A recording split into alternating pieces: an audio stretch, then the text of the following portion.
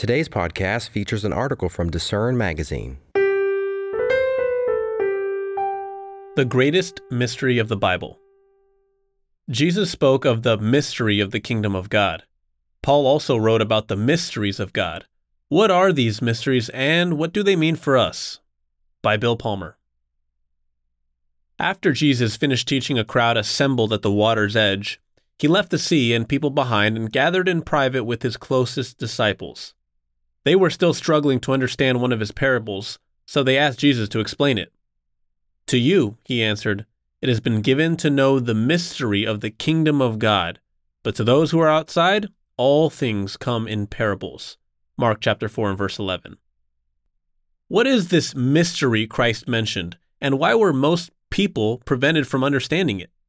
The answer is part of the greatest mystery of the Bible. The English word mystery comes from the Greek word mysterion. Mysterion and its variants appear 27 times in the New Testament. Although we derive the English word from the Greek, the word's meanings are not the same.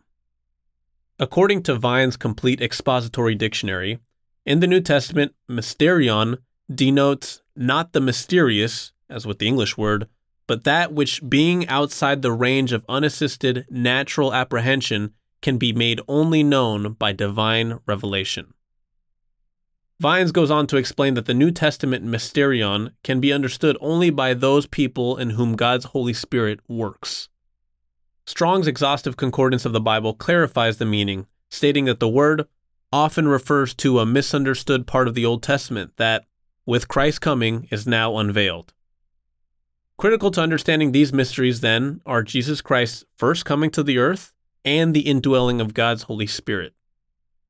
In a letter to the church at Corinth, the Apostle Paul compared worldly wisdom with the wisdom of God, explaining that he and his companions in the ministry speak the wisdom of God in a mystery, the hidden wisdom which God ordained before the ages for our glory. 1 Corinthians chapter 2 and verse 7. Note that this wisdom existed before the ages, that it had been hidden, and that even as Paul addressed the subject, he spoke about it in a mystery. What this means is that the mystery pertains to something God had long before determined, but that his full intent had remained hidden from humans up to that time. The preceding chapter sheds some light on this mystery. Paul wrote about the inability of both Jews and Gentiles to believe in a crucified Messiah. That concept was, to the Jews, a stumbling block, and to the Greeks, foolishness. 1 Corinthians chapter 1 and verse 23. A crucified Messiah is at the core of this mystery. In essence, the Jews look for a conquering Messiah, one who would restore their nation to its privileged position among the nations of the world. On top of that, crucifixion was considered a curse, an unthinkable fate for their version of the Messiah. For the Gentiles, there was a sharp divide between the physical and spiritual realms. They could not conceive of a God becoming human, or even caring enough about humans to do so. In his letter to the church in Rome, Paul confirmed that the coming of Christ was essential for the mysteries of God to be understood. "Now to him who is able to establish you according to my gospel and the preaching of Jesus Christ, according to the revelation of the mystery kept secret since the world began but now made manifest." Romans chapter 16 verses 25 and 26. What are the main mysteries of the Bible? Most of the 27 uses of mysterion and its variants in the New Testament deal with truths that have long been hidden from most of humanity, and even from most of God's chosen nation, Israel. A handful of uses in the book of Revelation, however, refer to specific symbols in John's visions. For instance, Paul uses the word in reference to the resurrection and transformation of the saints at the return of Christ. 1 Corinthians chapter 15 verses 51 and 52. At the time of Christ's ministry on earth, many of the religious leaders, mostly Sadducees, did not believe in the resurrection. In another epistle, Paul used mysterion in reference to the intimate relationship between Christ and the church, comparing this relationship to a marriage. Ephesians chapter 5 and verse 32. Although some Old Testament passages refer to Israel as a bride, as in Jeremiah chapter 2, verses 1 and 2, and also verse 32, the image was used to highlight the nation's idolatry. That's in verse 11.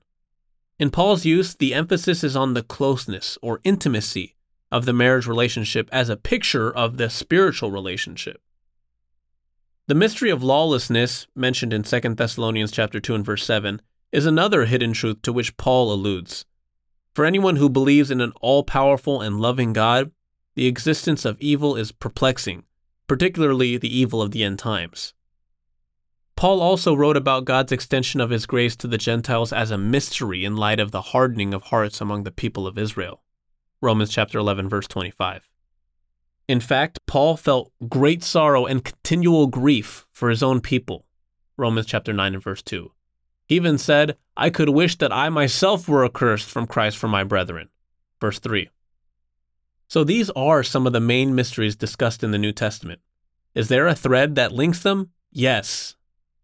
Revealing the greatest mystery of the Bible. That thread is God's plan of salvation. All of these mysteries are connected to His plan. In fact, God's plan of salvation is the greatest mystery of the Bible. Salvation comes through a crucified Christ, and salvation includes the resurrection and transformation of the saints of God. Salvation includes acceptance into an intimate family relationship with God, and God's plan of salvation is established according to His timing and grace. Jesus, in His earthly ministry, began to reveal this mystery. In a prayer recorded by one of His disciples, Jesus thanked God for hiding His identity and mission from the wise and prudent and for revealing them to babes. Matthew chapter 11, verse 25. Not everyone understood, even in the presence of Jesus Christ. Not everyone understands even now. The Apostle John wrote of the inability of some people to understand the mysteries of God, even after the appearance of Christ in the world. He wrote in John chapter 1 and verse 5, "And the light shines in the darkness, and the darkness did not comprehend it." Clearly, the coming of Christ in the first century, though a prerequisite to understanding, is not the only factor to unlocking this mystery. In his letter to the church at Ephesus, Paul wrote of the mystery which in other ages was not made known to the sons of men, as it has now been revealed by the Spirit to His holy apostles and prophets. Ephesians chapter 3, verses 3 through 5. This mystery was not revealed until after the Word had become flesh, and even then, only through the power of God's Holy Spirit. By coming into this world and dying for us, Jesus paved the way for humans to have God's Holy Spirit dwell within them. Romans chapter 8 and verse 9. That's why the night before He was crucified, Jesus promised His disciples that they would be given the Holy Spirit, which will teach you all things and bring to your remembrance all things that I said to you, Jesus said in John chapter 14 and verse 26. What does this mean for you and for me? We can come to understand the greatest mystery of the Bible, God's plan of salvation. Doing so does not require graduate degrees in biblical studies or theology, but there are some conditions that must be met. First, no one can understand these mysteries or begin this journey of faith unless God the Father draws that person.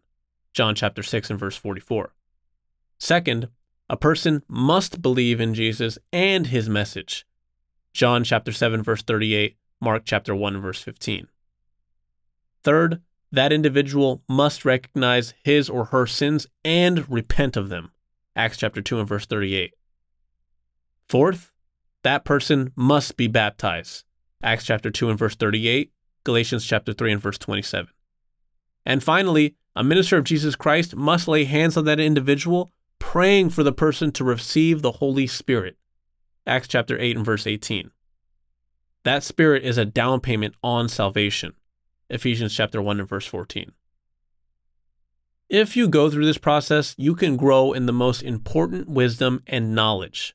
Ephesians chapter 1 verses 17 through 21. And you can develop a deeper understanding of the greatest mystery of the Bible, God's wonderful plan of salvation. With this understanding, you can come to appreciate why some people are called now, but others aren't. You can know the purpose of the resurrection and transformation of the saints. You can even come to know why such a wonderful God allows evil in our present world. As a result of understanding the mystery of God's plan of salvation, you can take joy in the sure promises of God in calling you to be a part of His family. Thanks for listening. For more information from today's featured article, visit lifehopeandtruth.com.